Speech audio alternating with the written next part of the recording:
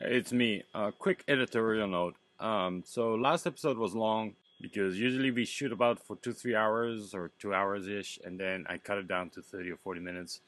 There was just no way for me to cut the previous episode, and that's why there's that weird stop at the end.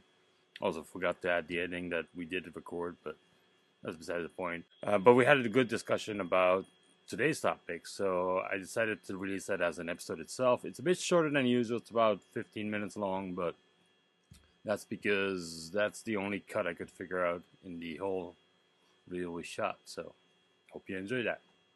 You want to have an outro, Ken? Kentaro? Sleepy time. All right, let's just close it up. I need 2 closings. All right, that's it for this week. Thank you all. All right, thanks everyone. Thank you, everybody. Be safe out there. Celsius. Keep going safe. 2024. Stay super safe. We love legal. your faces. Stay legal. And then second outro, because I think I'm going to cut it to the Wi-Fi stuff and then the gaming stuff. So talking about old tech, somebody after 34 years finally beat Tetris.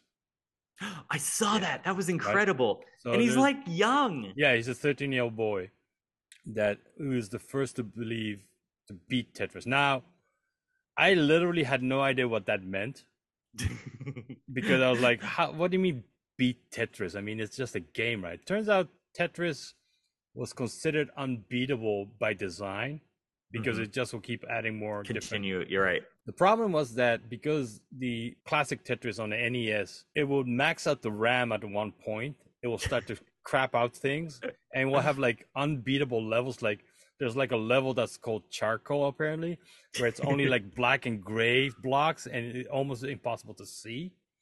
And then if you go past that, you're into this other zone.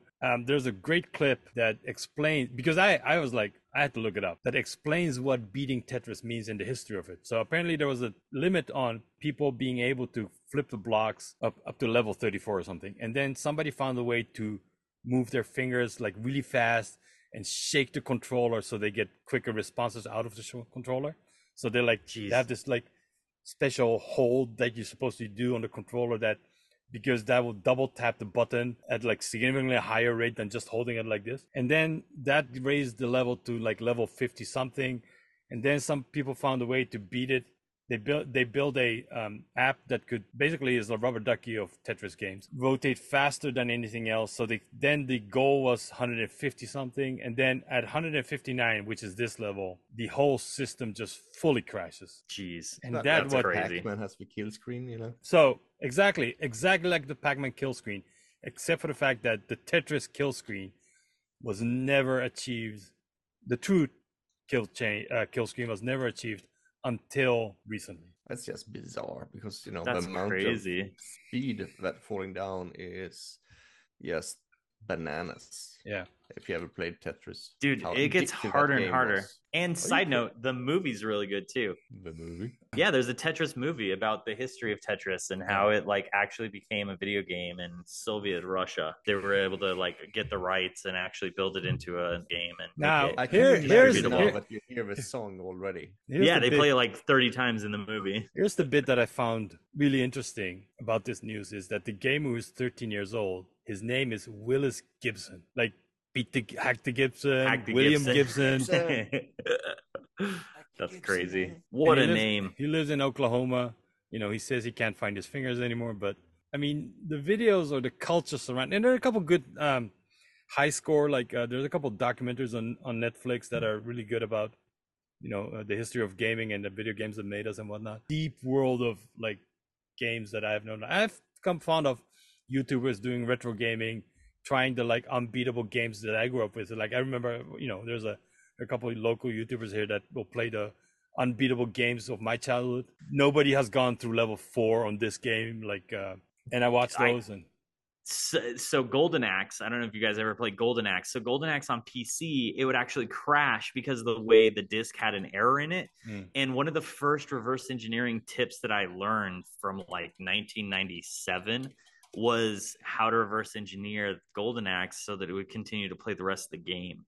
And then the other thing that just reminded me of is I started playing a ton of Final Fantasy 3, which is Final Fantasy 6, actually Final Fantasy 6 on SNES, and that was like one of my most favorite games. So the famous game, retro gaming's a blast. I don't know if you know this, but Ghosts and Goblins. Oh, I loved Ghosts and Goblins. Oh but my gosh, Ghosts and Goblins was one of amazing. those games that was almost impossible, right? Dude, the people who have seen that last screen are very few, and there are a bunch of them on YouTube now, like the fast run Marios and whatnot. This Tetris game just brought up like, oh yeah, I remember playing hours and hours of Tetris, and I didn't know there was 100. That there was a level 157. Now, the reason why this story becomes interesting is apparently there's this deep community of worldwide Tetris players that have analyzed the NES version of Tetris. They have figured out that under certain conditions where the game will crash. Right. And the highest level they found was 157. And that's where the kid beat them, I guess. But there's like a spreadsheet on Google Docs that outlines all the conditions and where the game would crash. And I'm like, that's, I thought we were nerds talking about wireless shit. Dude, right? Like, you go into situations where, like, with Final Fantasy, I Googled Final Fantasy FAQs for battle calculations. Yeah. And it's like, there is like insane references of the math going into like even the random encounters in the different Final Fantasy versions and stuff. And people have like enumerated this. And I'm like, I don't know how you've done this. Like the number of sheer hours that people have put in these FAQs to figure this stuff out, like it blows my mind. Yeah. It blows my mind. It's really cool to see. I remember there was a glitch in Dragon Quest 2 or 1. Oh my gosh, Dragon Quest. That if you wasn't it called Dragon Age in the US and then they changed it to Dragon Quest? Maybe, I don't know. Probably. Yeah, because I think Dragon Quest was the original name, and I think and Dragon is the year of Chinese New Year this year. This year it is. But there was a glitch in it that if you talk to a specific character in a specific order and did something in a specific order, there was this one item that basically gave you unlimited power of everything. It's always interesting when people find these.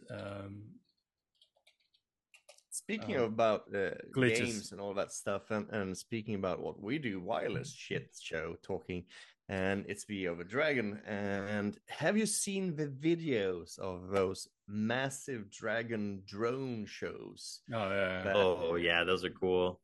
It's like, holy fuck. So I have a question for you guys, because you guys are the dopest shit ever, and you know all this stuff. How on earth do you orchestrate one of those? It's called a swarm control. Yep. So basically there's a program that you can program the drones to act like a bee swarm or a swarm of birds. They're not. But you have to design the model of it. Yeah. It's basically a CAD program for drones almost. And then so they're doing like a 3D model of what the drone paths are going to be, and then that's going to be in 3D space relative to geolocation. So then, and each drone has a GPS, and then with those information, you can then design a path with it. I had an FPV drone. I got really hardcore into droning, and I was using OpenPilot to do autonomous drone routes to be able to film things around my neighborhood. And then I would take over manual control to bring it back in and land and stuff. So I've done it on a scale of one drone with OpenPilot. So it's not like you're going to have 200 drone operators and go, let's launch it, let's line it up. That's not going to work that way, right? That would be super dope, though. Synchronized droning. That should be an Olympic sport. It's going to be hard to do. But yeah, it's called swarm modeling or drone swarm simulating. Now the next step is of course, but you know what I'm going to ask now. So how do you disrupt that? Well, a lot of those are pre-programmed with their paths and stuff, so they don't have real-time. The real-time communication is where they're at on their path, and what like their rate. And then if they go off course and are not, they usually have like a safety sequence where they land. There's usually not any once they're launched and started the program. There's no way to send additional commands to it except for to disrupt their GPS. And in that case, they usually just drop and fall. Side note, Skinwalker Ranch, the History Channel series, they actually thought that they could maybe have some anomalous phenomena happen if they did like a drone show, because they thought that lights would lead to something. and they had a bunch of drones when they were doing this at Skinwalker Ranch, put the drones up and started doing some pre-programmed things with it. They had a bunch of drones just come back, but it's not clear whether those malfunctions were due to they lost GPS or there was actually anomalies because they think that there might be aliens out there. Or it was TV and they're just trying to make it dramatic. So who knows what the actual result is. But if you go, like I was at a show called Life is Beautiful in Las Vegas, and they had one of those drone swarms, and they were trying to show like different advertisements and stuff on it. And they were having problems with it. And like a lot of it worked, and there were some really cool visuals that they did. But on some of the advertisements, like you couldn't make out the words because you could clearly see that some of the drones had like dropped out during that process. So it was kind of interesting. Or you could take a shotgun. It's definitely not perfect. It's definitely not a perfect technology. So, oh snap! We have visitors. Okay, Corey, it's the birthday girl. Oh, happy birthday! Happy birthday! You can go back to being the birthday girl's arm candy, Mike, if you want. So you Kentaro thinks I'm the birthday girl's arm candy. Here, I can. It's my birthday. That's gonna be the thumbnail for this show. Yes. It's my birthday. It's been her birthday for an hour and 30. All right, 5 minutes, bitch. I'll let you go enjoy the party, Mike. Hey, let us know about your favorite games so that we can talk about more. Gamers Unite. Yeah, and Let us retro know. games. Let us know what retro games you're playing. Let them know in the comments down below. I'm playing Final Fantasy, so let me know what you're playing.